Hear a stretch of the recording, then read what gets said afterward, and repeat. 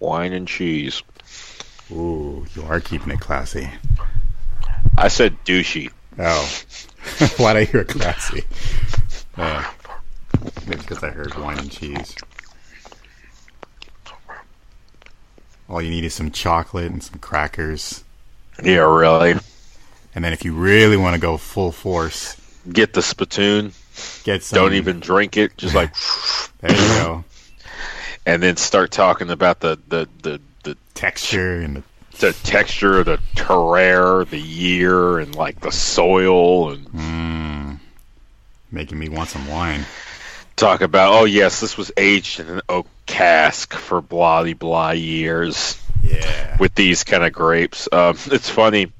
I kind of got into it for half a second due to a manga about wine, and I didn't really develop an especially sensitive palate, come to really understand a whole lot. But I did get drunk a lot, see my libido shoot up, and just find a manga I enjoyed reading. So I guess it was all worth it in the end.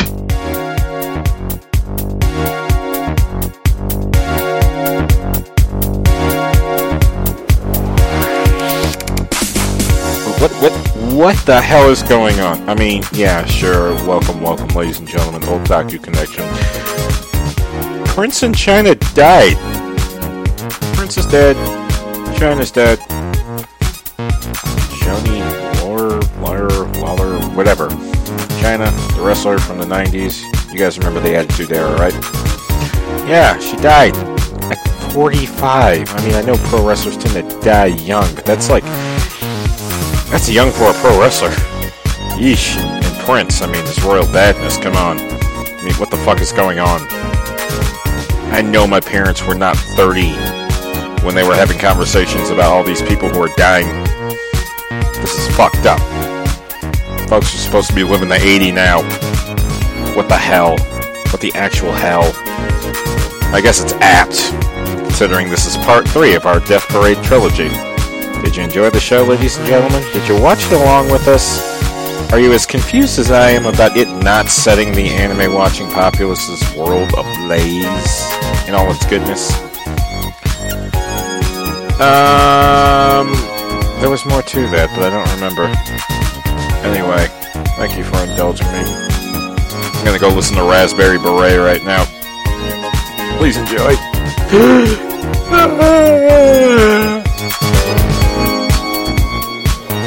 Gentlemen, we finished an anime.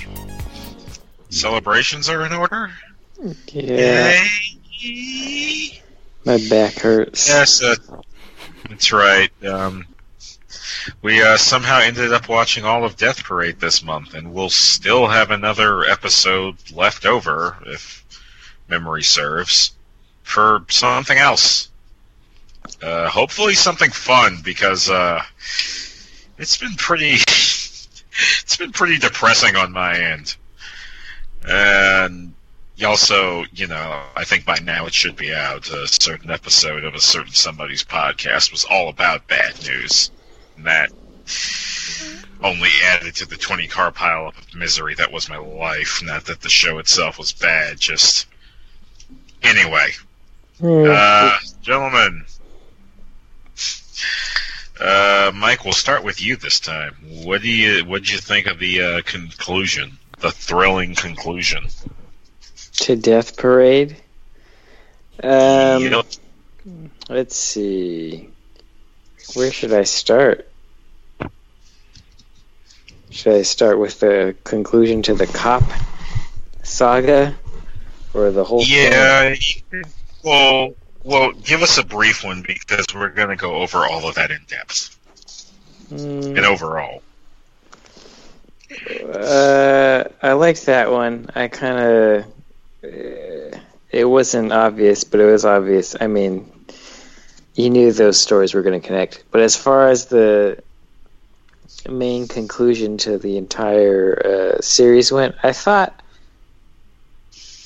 it's funny how it ended, and I felt like there there honestly wasn't that much build up towards, I guess, the denouement we had with this character Chiyuki, and throughout the last few episodes that we watched, like the whole middle, like she's there, but I feel like she's mysterious the whole time. But it didn't bother me. Like, I actually thought like they managed to pull it together really well in those last two episodes, and kind of close her arc out and give us some really interesting stuff, and at the same time bring together, you know, an end to the relationship she had with Dakeem. Yeah, it was. I really liked that the ending scene, or some of the stuff in the last episode between him and her, and her going back to you know, her final test through him, and his reaction there, him breaking down. That whole scene was great. And I thought we also got a little bit of resolve with Nona, where we got to see kind of her. We got bits and pieces that she was scheming, kind of, and we kind of understand a little bit by the end of the series what she was trying to do, and a little bit of why. And she's still like a really interesting character to me. Like, I think she's very conflicted. Like, she puts up a good front, but on the inside she's not just fighting for herself on the inside, but, you know, she's trying to make changes to her environment, when the law of the land is there will absolutely never be changes to this environment.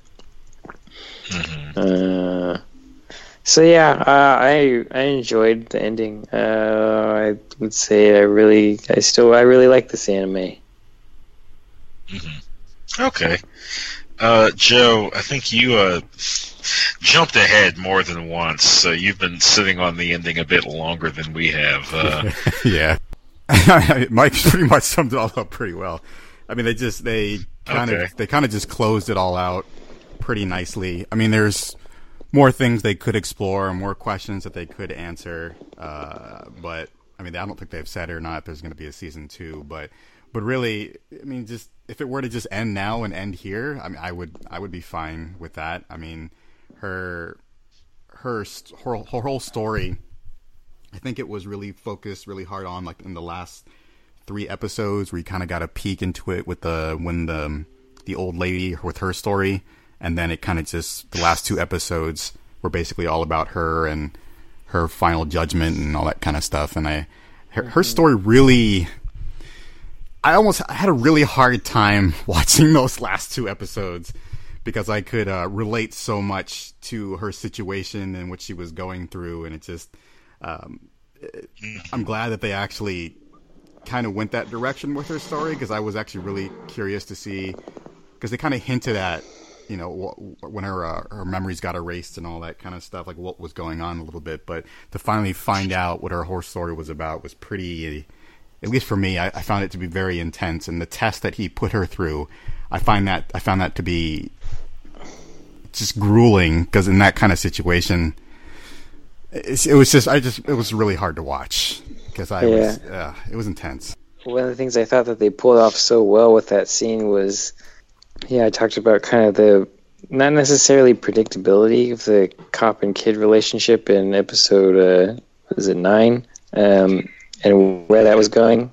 You could sort of guess what was going to happen, but in that scene, I had this feeling while watching. I was like, wow, like, this is fucked up. Like, first of all, what would I do? I know what I would do in that situation, but what is she going to do? And is either one, I don't think either one is terribly worse than the other. It's kind of a personal thing. But at the same time, there's this tension there where I was like, he's tricked her and he's just using this as a means to judge her. Yep.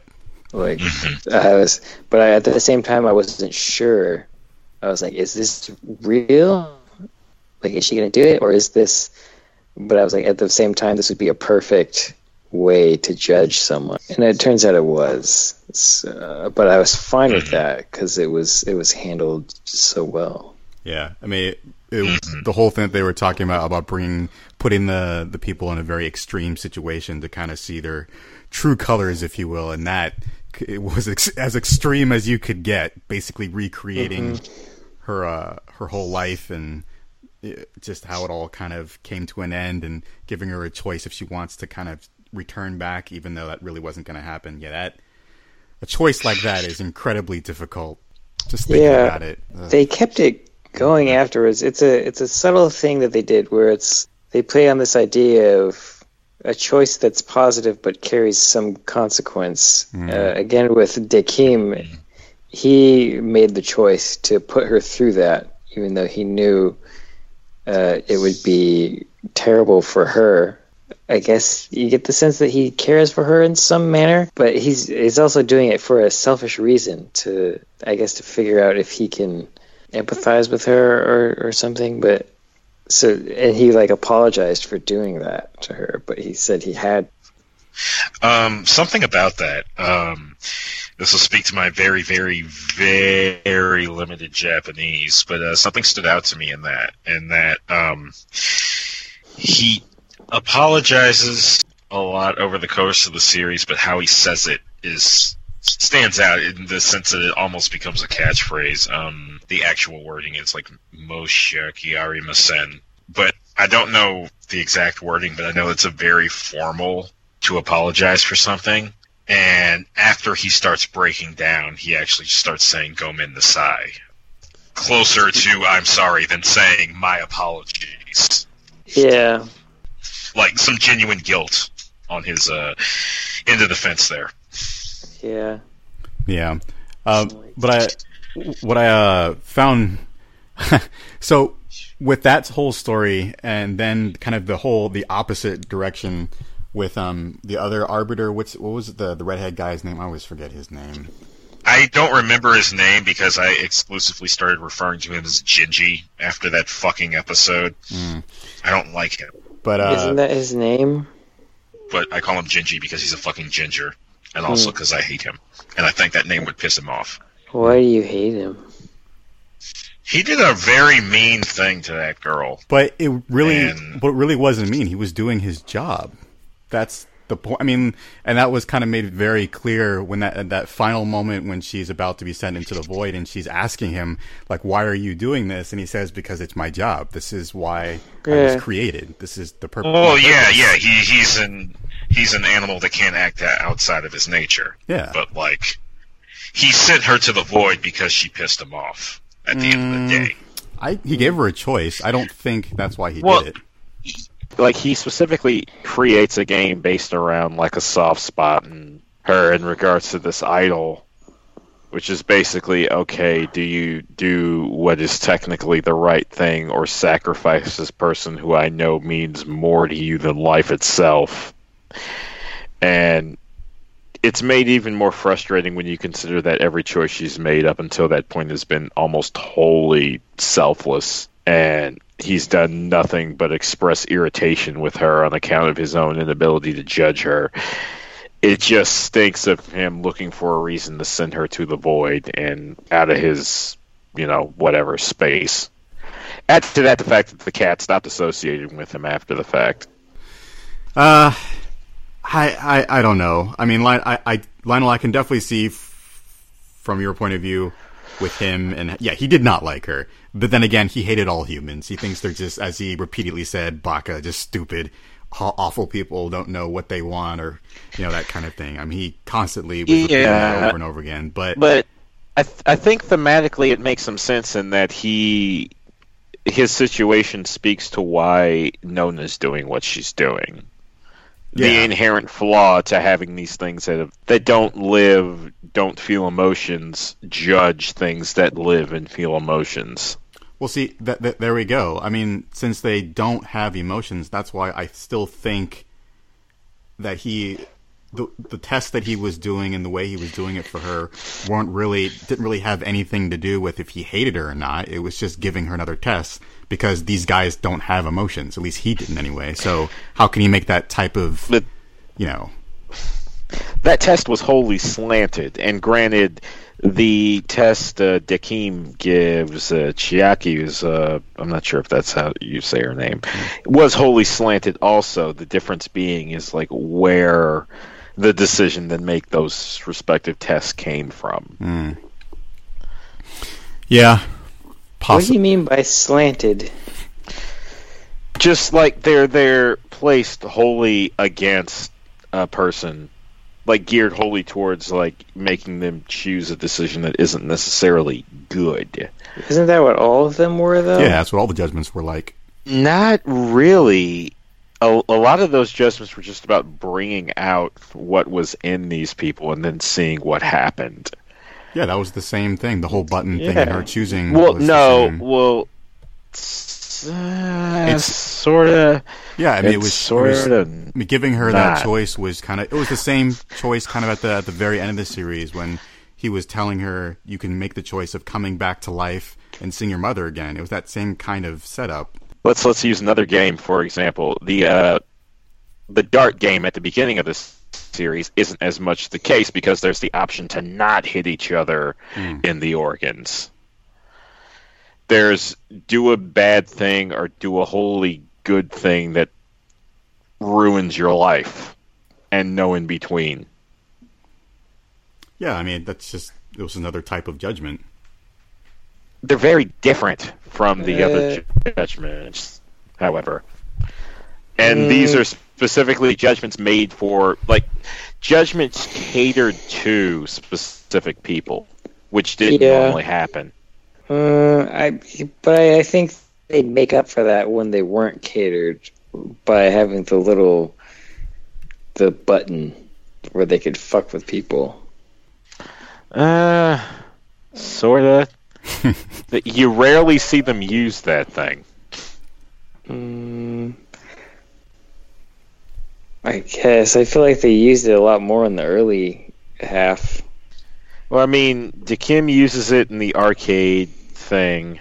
There's the flashback where where Dakim and fucking Ginger uses it during the, I think it was the pool? And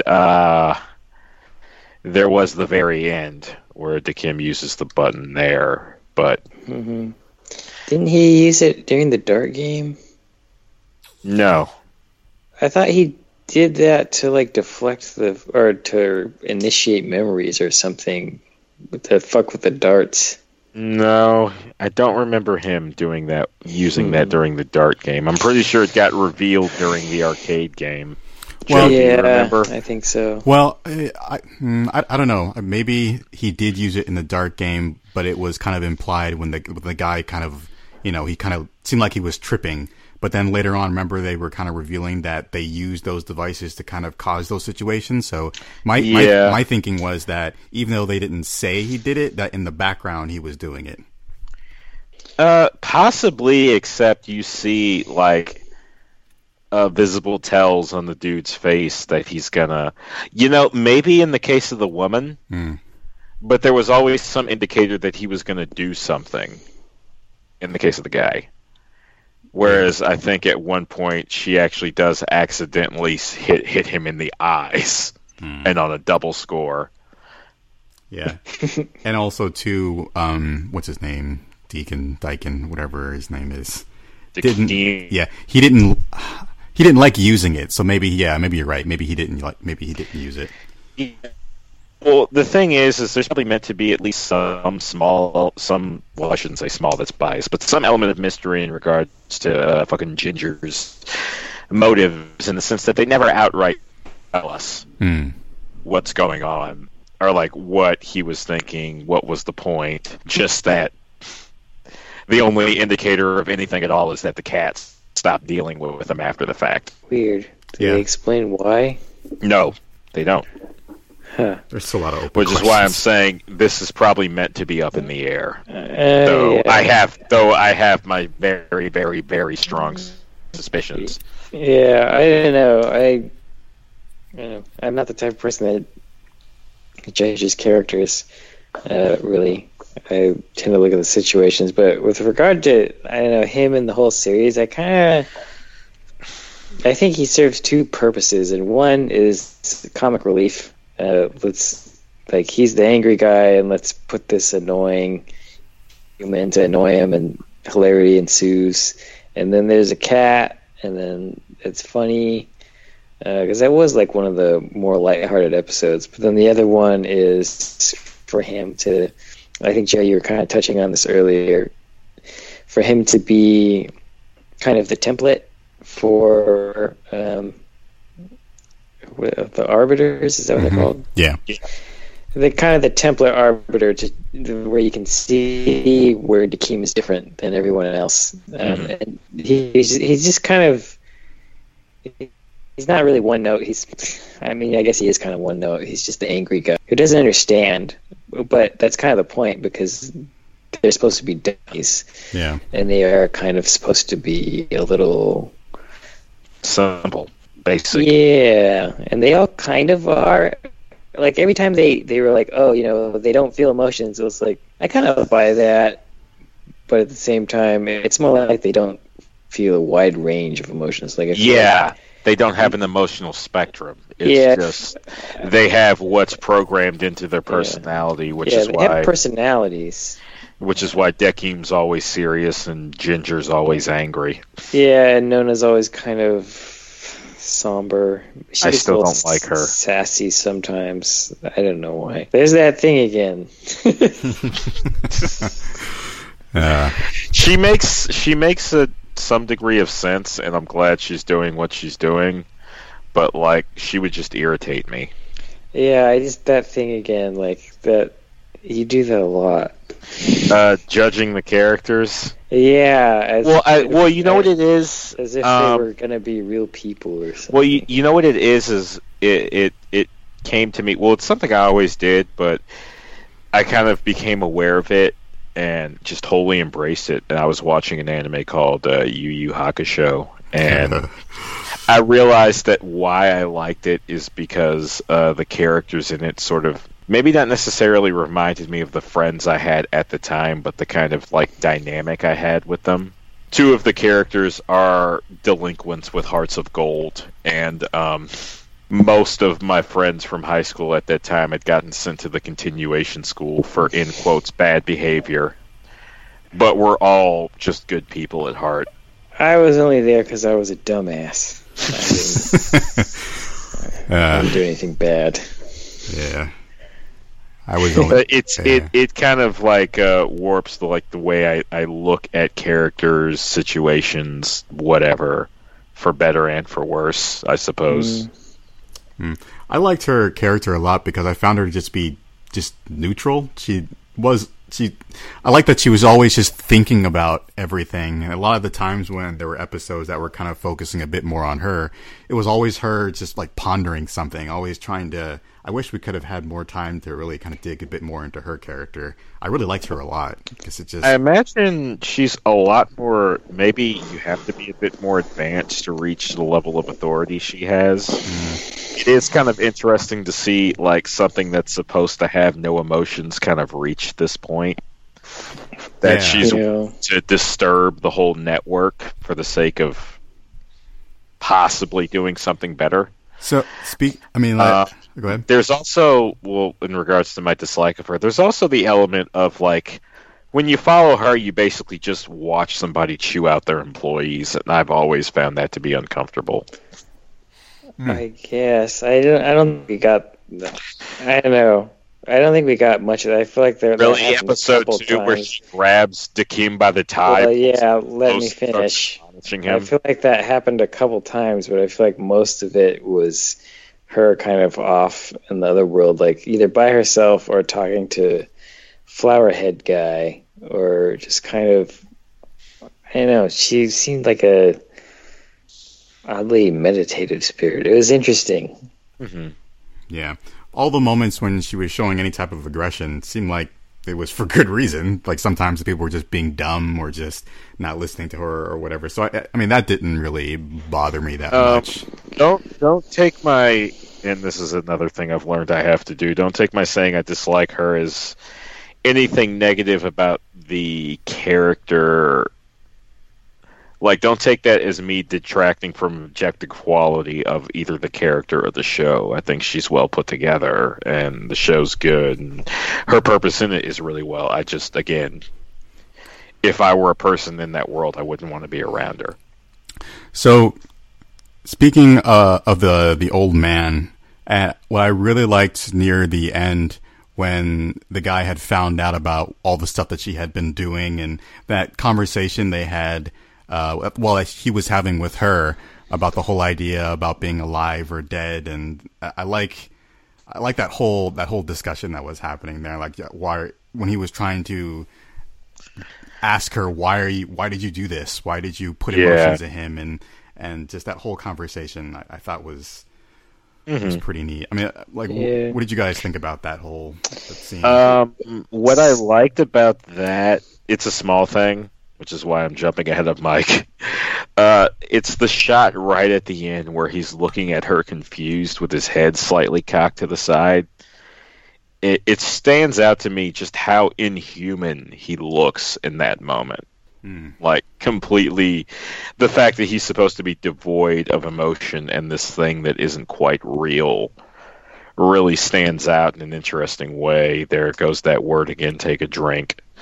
I don't know why. Like, to this day, I can picture him staring at her like that so clearly in my head. It's like he's a thing. Like, that one shot, more than anything he says or does, sells the fact that he's a thing. Yeah, this is something that I find fascinating whenever it comes up in media, is the idea of something that is created, that has some will of its own. Actually, I know people shot on Prometheus a lot, but I really loved it. I liked because it talked a lot about this, the relationship between being created and creating something, and what does it mean when you don't know your creator? What does it mean when you do? But also the idea that, you know, we're gonna hit this wall pretty soon, or this question about, we've created an artificial life form. What does that mean? And you see it a lot in movies where humans don't respect that because they think it's artificial. But really, if you create something and it can think and feel and it knows it's alive, it's sentient, isn't that what life is? So with regards to this show, I feel like these things were created, maybe not necessarily not to have emotions, but maybe without emotions and kind of set loose. And I feel like as ancient beings interacting with humans, that maybe that's how we get to this area where, you know, someone's really angry and just accepts their position, or someone is questioning whether they should be a certain way, or someone is, you know, kind of, the flowerhead is kind of like, well, no, we have to be this way. I feel like they grew out of that kind of blank slate by living, even though, you know, they make a point to say that since they can't die, they're not living, or something weird like that. But yeah, and the fact that they remove memories periodically. Yeah, that too. But I mean, something has to stick. They have to be able to do their job. Yeah, so it was strange to me whenever they brought up that dynamic, that they were things that were created that did not feel, when it was pretty obvious that some of them had some pretty strong feelings.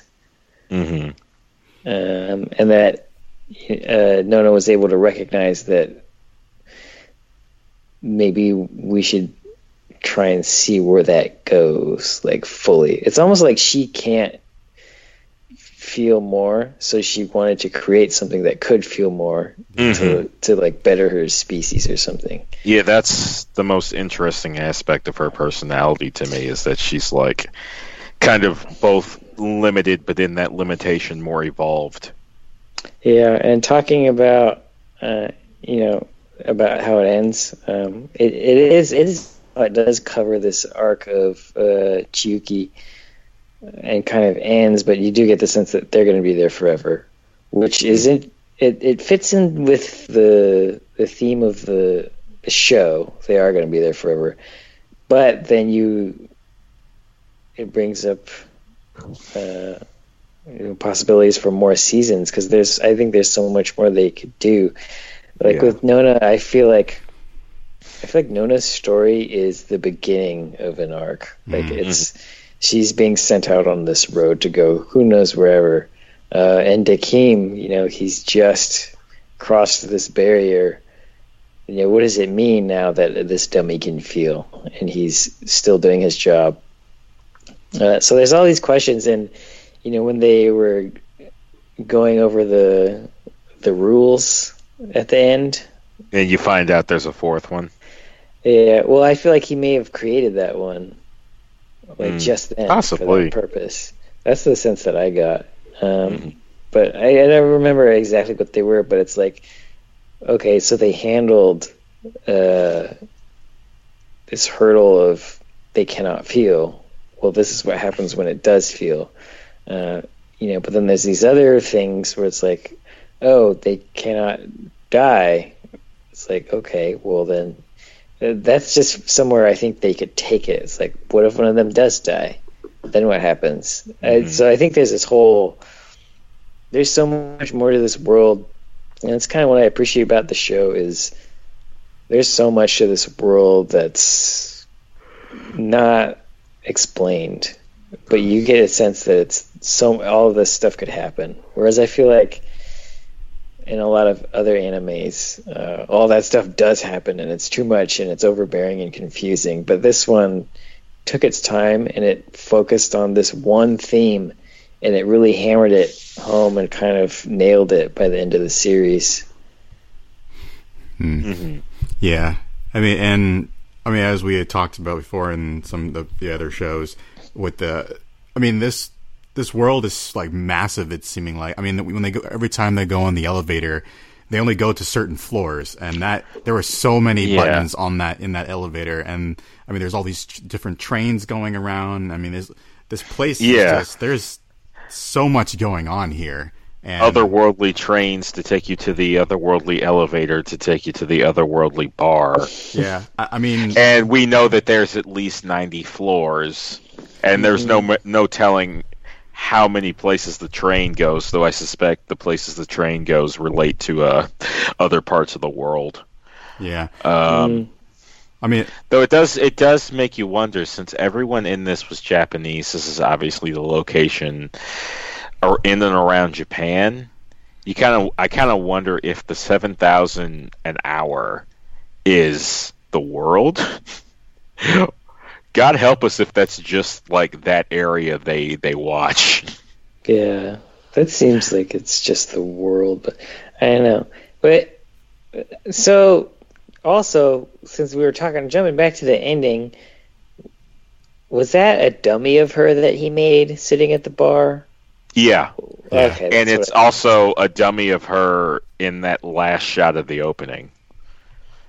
I like when shows are able to do this, where they can just like put spoilers in plain sight, but place them in such a way that it doesn't tell you anything. Yeah. Until you've already seen it.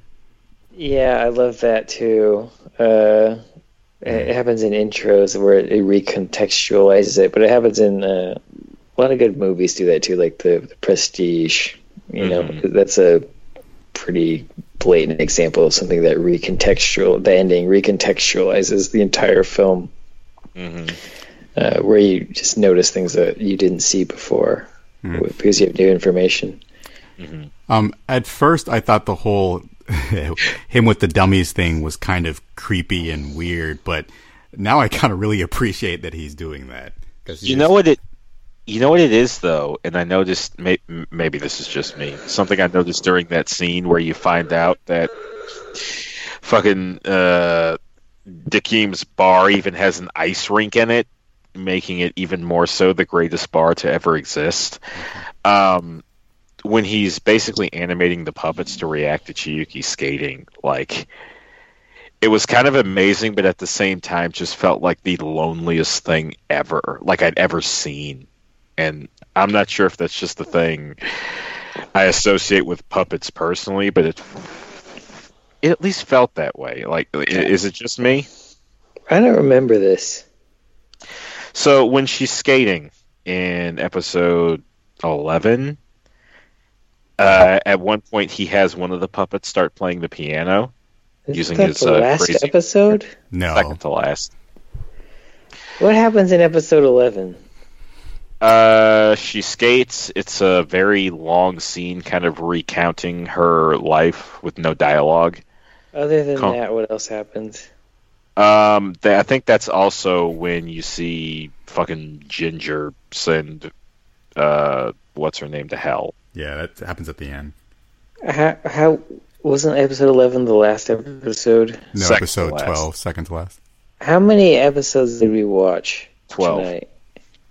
You guys watched 4 for this episode. Okay, so I accidentally skipped episode 11 then. My controller must have hit it or something. Oh, jeez. Yeah, because I was like, because remember I was like, I'm going to be on in 40 minutes, and then I was like, last episode? Okay. So I just watched it. Yeah, that episode was the okay. setup episode for the final one. Yeah, no wonder I didn't see the cat shit. Yeah. Fucking. Yeah. Joe, since Mike didn't see it, Joe, what was your take on that? Did it feel lonely, I guess, is what I'm asking you. No, because it felt he was doing it for her. He was doing it to kind of let her experience her life before the judgment actually happened. And I thought it was heartwarming. I thought it was just a great episode just for for those moments. And I mean, like I said before, the whole idea of the dolls and how the way he does makes them seem like they're alive, but they're really not. I mean, that, I see where you're coming from, where it does seem a little creepy and lonely, and because they're lifeless, they have no emotions, that kind of thing. But I think in the context of her situation, it was kind of almost beautiful, and how. Oh no, it was that too. Yeah, how it was all playing out, yeah, I mean, for me, no, I didn't see it as being a little depressing. I'm really mad that I missed that. It fucking sucks. It seems like a scene you'd really like. Yeah, I'm just mad because what I said earlier, it's like, I thought they handled it well, but there was an entire episode really built into that last episode that I missed. Yeah, they were just replaying her entire life. Yeah, well, you get the whole thing. And I mean, because she mentioned skating in episode 12, and I was like, what are they talking about? Mm-hmm. Well, there's even a hint at it, and I want to say it's episode 10, where the Joker is a picture of ice skates. Yeah, I was noticing that. I was like, what the hell does that mean? Mm-hmm. Yeah, well, that was another thing. Minor thing before we get back. Okay, if we were all to play that game, what pictures would be on your cards? Let's see. What was on this?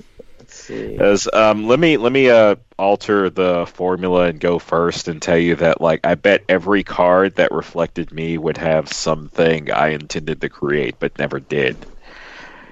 Much like that last card with the old lady. That's depressing. Welcome to my life, Pangelina. I've been in your your already know. Yeah, I do know. Yeah, I didn't know about that, but for me, I feel like it would be. Wait, you say you don't know. What do you think would be on my cards then? Well, I just don't think that's how the game worked. Well, let's see. On yours, let's see. trying to remember what the hell was on those cards. It seemed like it was, for the old lady at least, it was shit Well, she did. we know one of them was her illustration, and another was like her grandpa and maybe her grandpa's favorite drink or some kind of snack she had. Minor thing about the old lady, she's tied to a character in the Death Billiards pilot. She's the wife of one of the characters in that. I liked her. Yeah, she was someone's grandma. Well, I mean, she wasn't anyone's grandma, but she, had all the huggability of somebody's grandmother. Well, she was sweet. She had a great outlook on life. She was like, I lived. It's all cool. Now you don't have to run over why or how I died or whatever. She was happy. Yeah, it was great. And the another thing I liked about that was she didn't have grandkids, but she was happy with her husband, and she was happy with her work. She didn't need to have the traditional, like, oh, I need a big family, or she was like, my life is void because, Oh yeah, she found a way to, have a peaceful existence, enjoy her life in spite of the cards she got dealt, no pun intended. Yeah, I mean, and that's also something I've been thinking about lately. It's because I know people become less able to produce things creatively when they have kids, and I don't know if I ever want to have kids, and I don't think I really need to. But anyway, that's another topic. What would I think would be on my cards? Yeah. Well, let's see. There'd probably be like some video games. Maybe a copy of MGS1. Probably some artwork from a kid, probably some really significant design work that I did while I was at school, just because it's tied to a lot of my own personal growth. I had a big coming of age moment in college where I learned how to be a designer and learned more how to interact with people. And also probably something from the job I had around the same time, the retail job I had. I was around a lot more people at that time than I had ever probably been around before. Probably be a picture of me and you guys. You guys are really important to my life. And I hope that stays true for the rest of my life. I'm not going anywhere. You can't get rid of me. Something to do with skateboarding. That's really important. Yeah. Something to do with film, I guess. Yeah. At this point in my life, that's probably about it. What about you, Joe Face? I hate looking back because my life's so fucking depressing. Welcome to the club. Probably. That's why I call you Joe Face, Joe Face. Probably a picture of the Meetup icon or whatever they use, because the Meetup has played a huge part in my life, and with all the people that I've met and all the things that I've created and done, I've been through that. Picture. You've met so many white people. I have. I want to say I saw at least one Mexican in there. Yeah, I saw some videos. Kind of. Huh. Saw videos? Yeah, there are tons of videos of. Anyway, continue. Where are these videos? On YouTube. They're there. Oh.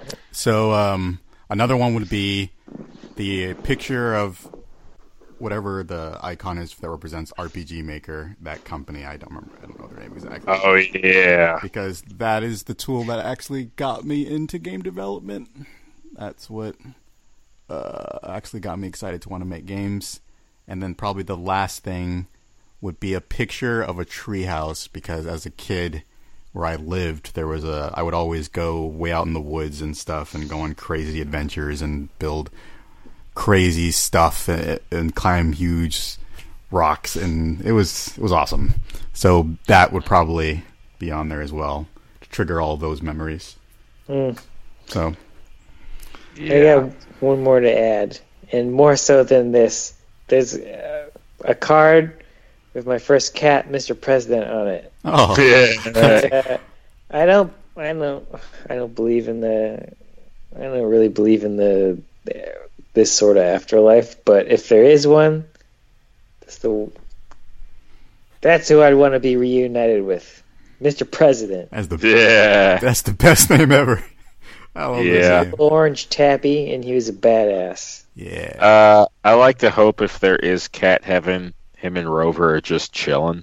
Yeah. Or her and Rover. Wait, was Mr. President a boy or a girl? He was a mister. Okay. He had big ass balls.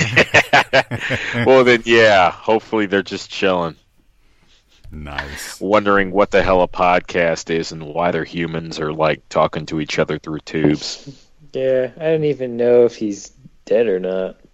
But at this point, he'd have to be. God, if he were alive, he'd be. Oh, geez, he'd be like. Ancient. Well, let's see. I had him around when I was 12 or something. And I'm trying to see. He'd be like 19. Yeah. Or 18. That's Even pretty for a old. cat, that's old. Oh, wait a second. Let's see. Oh, like 17. He'd be an old ass cat right now if he were still alive. But Yeah. I don't know. R.I.P. cat people. Yeah, his daughter or granddaughter, I think his daughter lives with my dad, my stepmom, and my brother and sister. Though I see. Your legacy remains. yeah. Yep.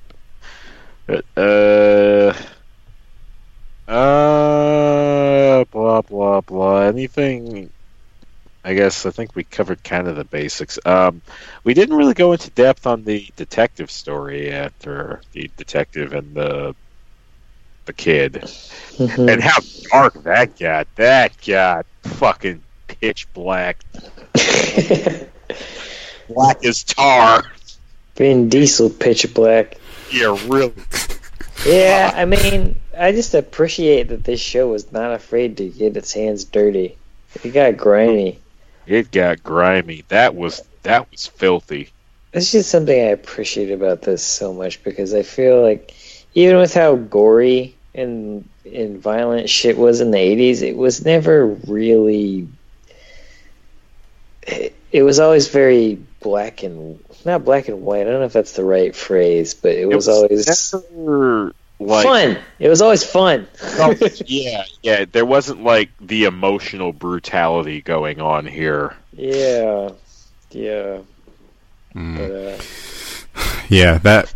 Oh, God, there's just so many moments in this anime that just were so just emotionally exhausting. God. And Yeah. and this was one of those, like the very end of that particular, like in the scene between him when he has to make the choice to actually, I guess, stab his organ or whatever it was, and It's like, okay, you can't kill him here. We're all dead, but you can like stab these pucks and just inflict like the worst kind of pain possible. yeah. But what I thought was great about that is it was showing how deeply flawed the judgment system can be, because if you, Yeah. I mean, in that situation, I mean, what he was doing, of course, he had the choice. If he did stab his organs, then he was pretty much going to be sent to the void, because he was pretty much giving in to all of it, and losing everything. But but that's also saying too, and this is where the whole judgment system is showing that it can be incredibly flawed, is that people do things that they would never do in the most extreme moments that aren't really their true character. It's just for the moment that's how they're going to be because they're so consumed by whatever is happening in that situation. Yeah. Well, I mean, you see clearly that this guy basically just broke that poor kid. Yeah. And they have that discussion afterwards about, is this showing their true character, or are we putting them in these positions? Are we creating this darkness? Yeah. But it was also, other than it was like, oh, damn, they went there. They went for it. I love this. This is tight. It says something about, the whole discussion even says something about humanity. It's just a very human thing. Like, he got pushed to his breaking point. Mm-hmm. It's pretty, it's just dark. Like, I talked about, the relationship between creators and the created before, but it also is just a very, people who wrote this really, they have a grasp on what it means to be human. That's great, and it embraces duality, which is something I appreciate and I think about every day, actually.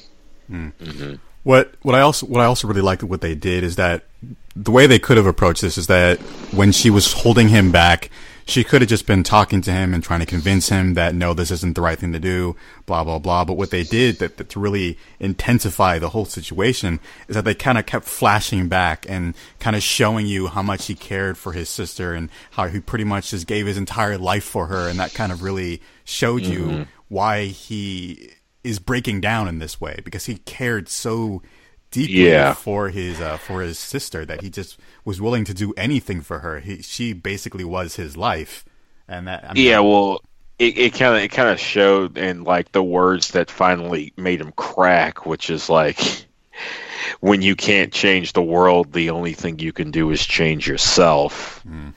The fact that that's what made them snap, it was basically this, okay, I either become this monstrous killer or my sister gets hurt again and again and again and again until I become this horrible thing that will keep things from hurting her. And yeah.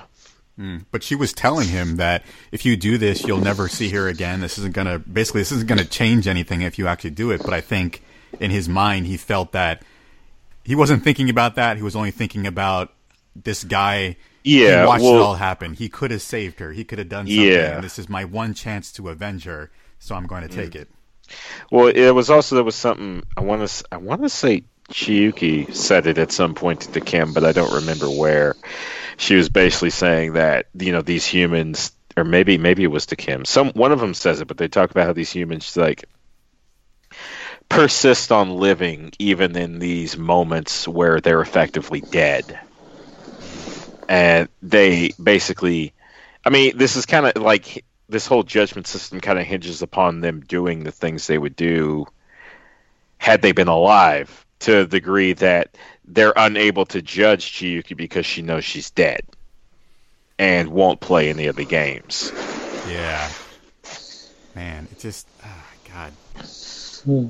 Yeah, there's one thing I wanted to mention about the Kim that I wish I could have got in earlier is that he feels kind of conflicted between these growing emotions and I guess maybe a pride in the job he does, to the degree that he doesn't at any point kind of like falter one way or the other, but rather reconciles the two by the end.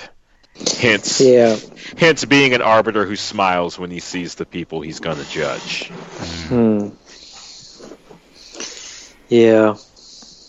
It's God. When did this come out? Last year? Yeah, late last year. Have they announced plans for more? I haven't seen anything yet.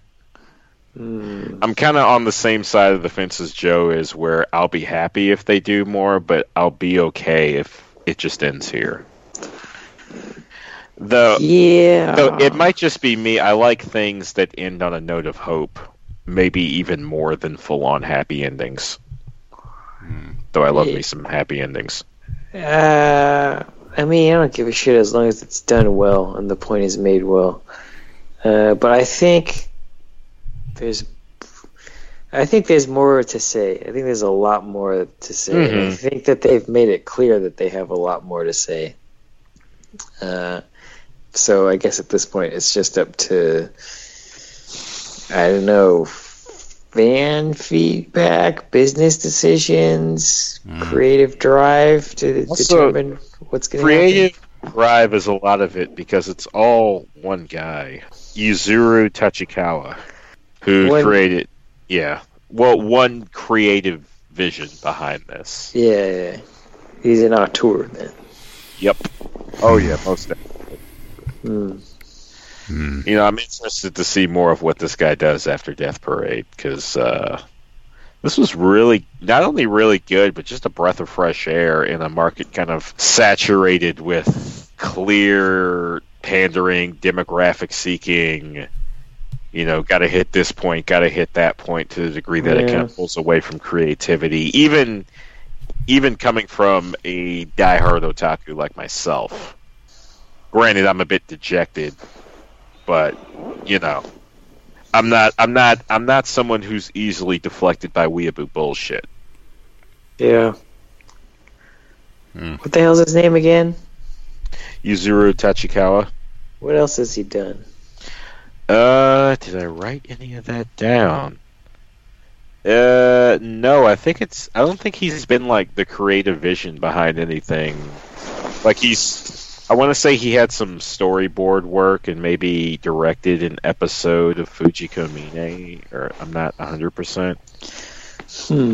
There was I want to say there was something about Fujiko Mine in his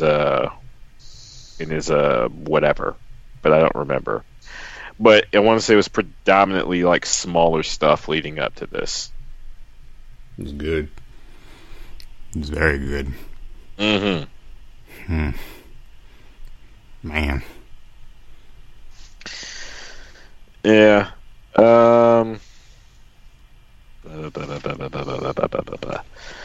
See if there's anything else I wanted to mention here.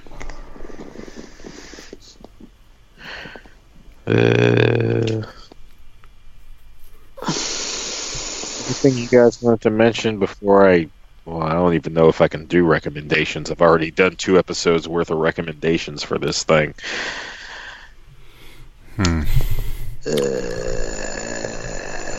Oh yeah, wait. This is what I wanted to open this with. Who cried? Man up. I Who didn't. shed some tears? Come on.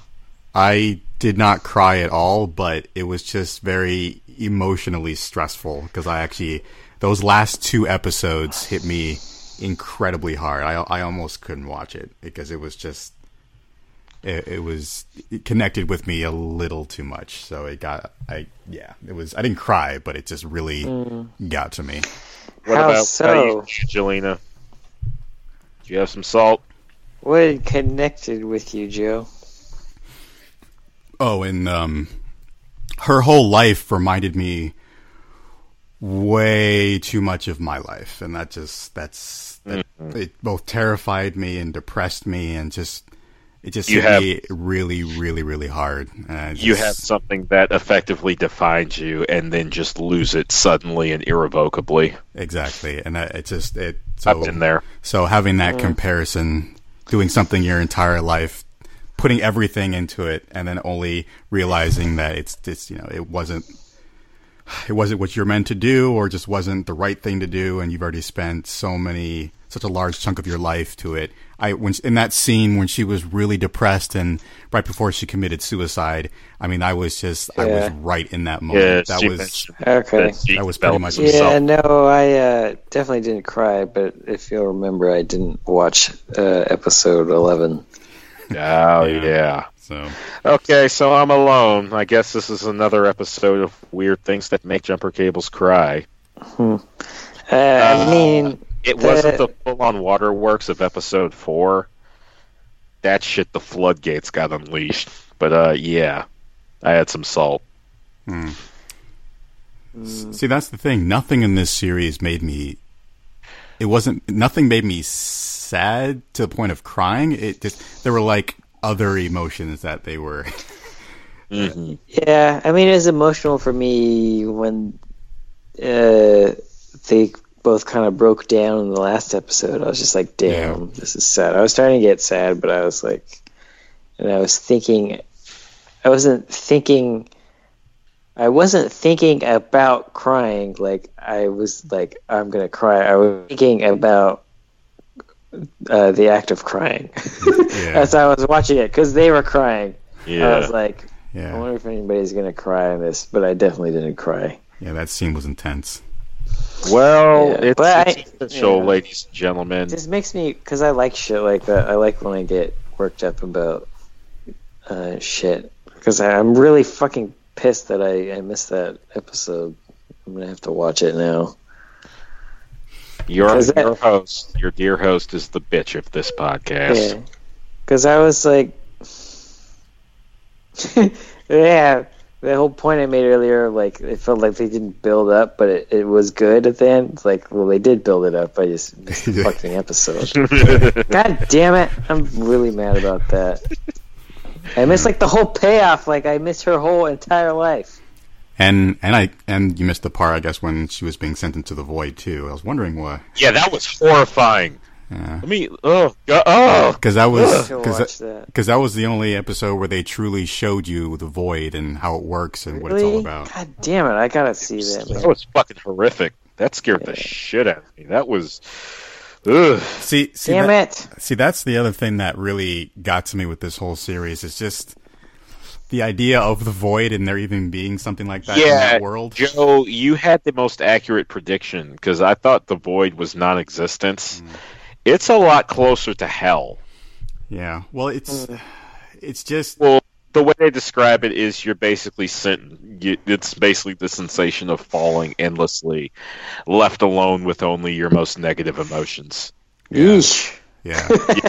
Yeah. It's pretty fucked terrible. up. I mean, in the scene where they were showing them both dropping down the void, I mean, you saw their spirits leave the dummies.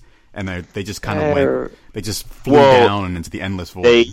They give you the tiniest bit to, like, not be broken emotionally in the sense that you actually see their spirits connect.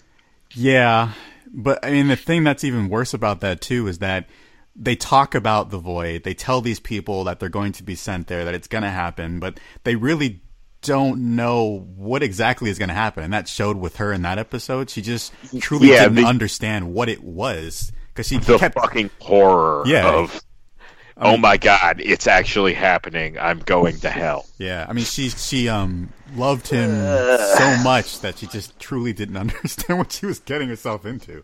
Anyway, a reason for me to hate fucking ginger ass. Let's stop talking about it because I took my headphones off because I just want to watch it. Oh, okay, yeah. It sounds tight from what I did here. But kind of spinning off of that, I was going to say this earlier, but I feel like this might...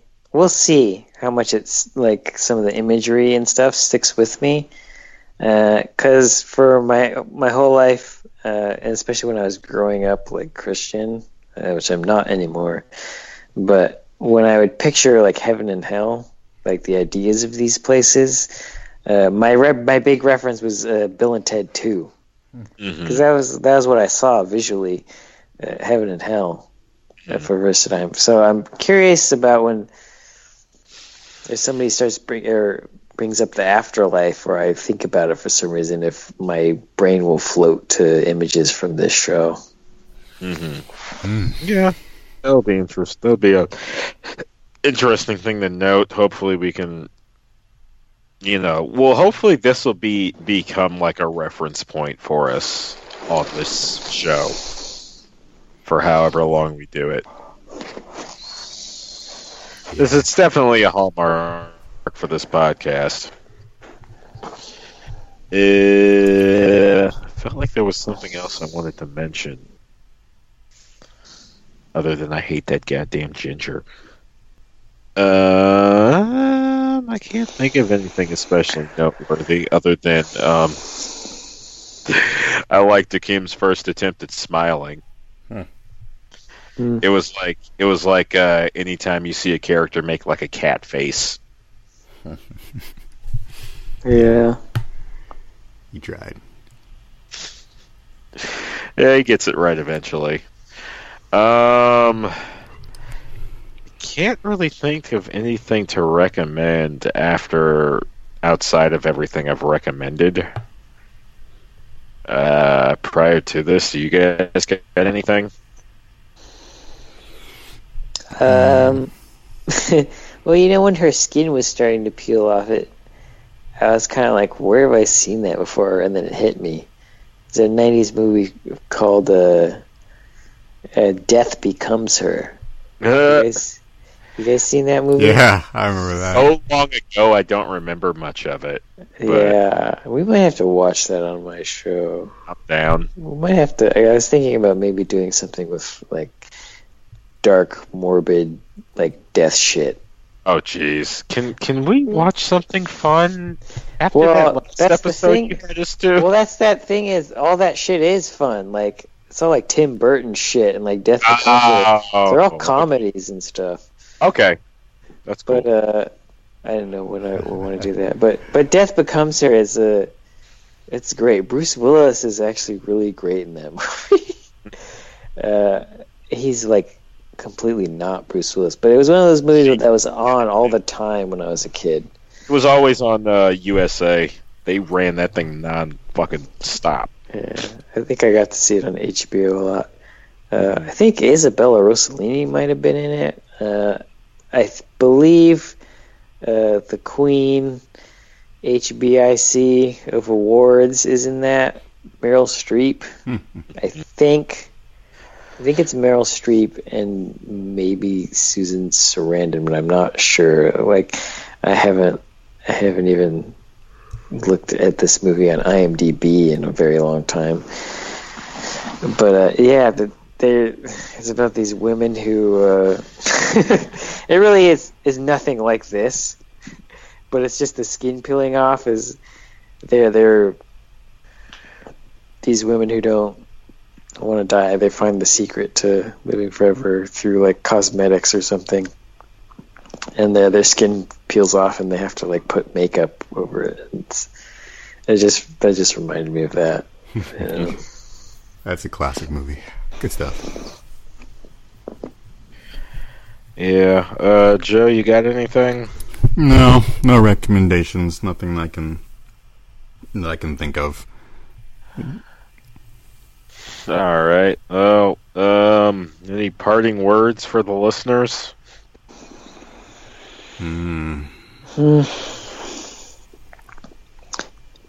Milk. It's good for the kids. Good for the bones. You pity a fool who doesn't have calcium in his diet? I guess so.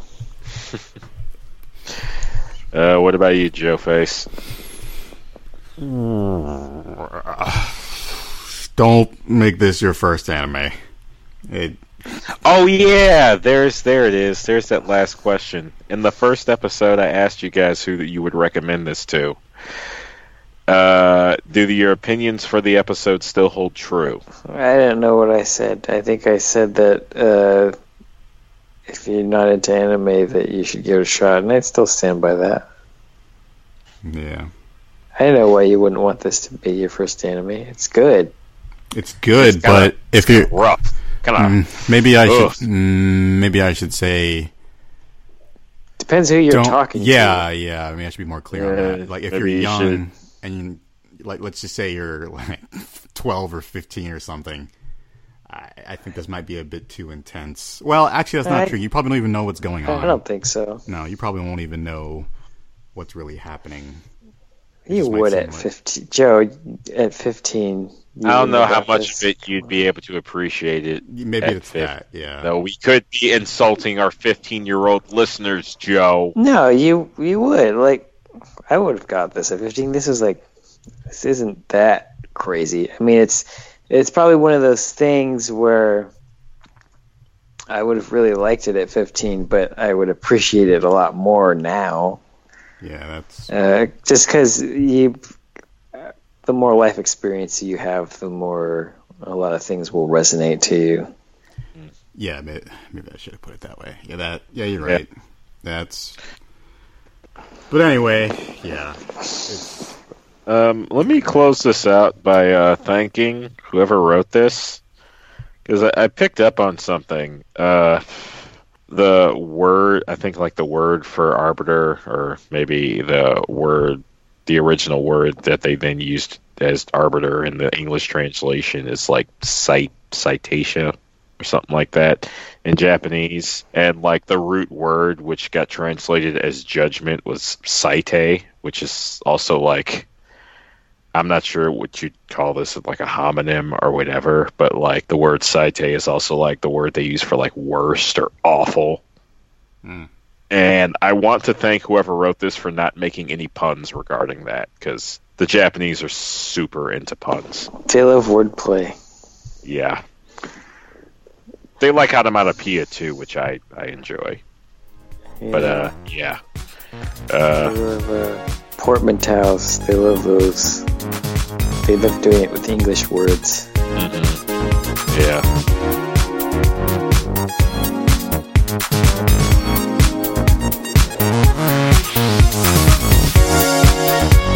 Yay! We finished an anime. Yay! Plop, plop, plop, plop, plop. And as I continue the never-ending struggle against poverty and poor health, I beseech, implore, and practically beg you to go out into the world and sing the praises of Death Parade loudly and proudly. Who knows? Maybe we can get it on Adult Swim. Dear listener.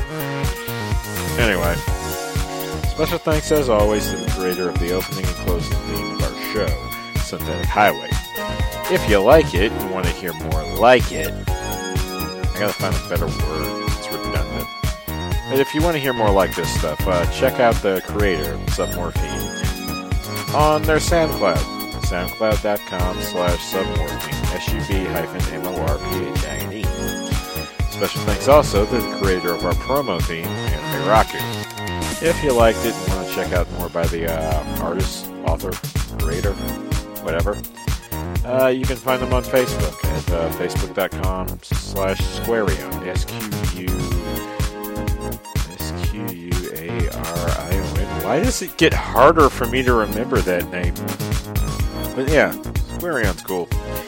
And the Squarion wants me to tell you about his Flash project, Project Stick, which you can find on facebook.com/Project Stick. I think you can also find Squarion on Newgrounds. Same name, same stuff.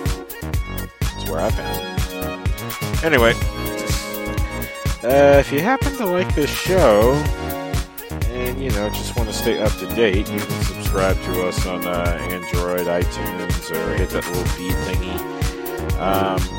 Or you can, friend us on SoundCloud. Yeah, we're on SoundCloud. SoundCloud.com/AListenRadio.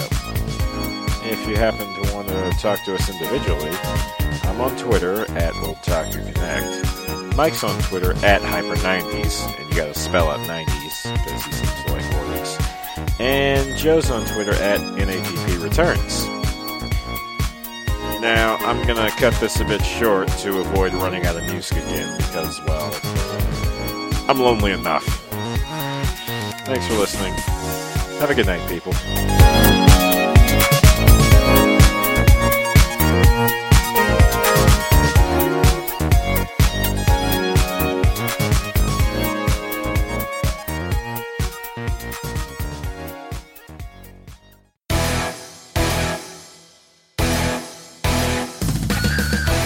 They're taking a shower and you hear, I can't even save myself. That's a very... See, this movie was forward-thinking in that it was forward-thinking to about 3 or 4 years in the future. Next up is Tekken.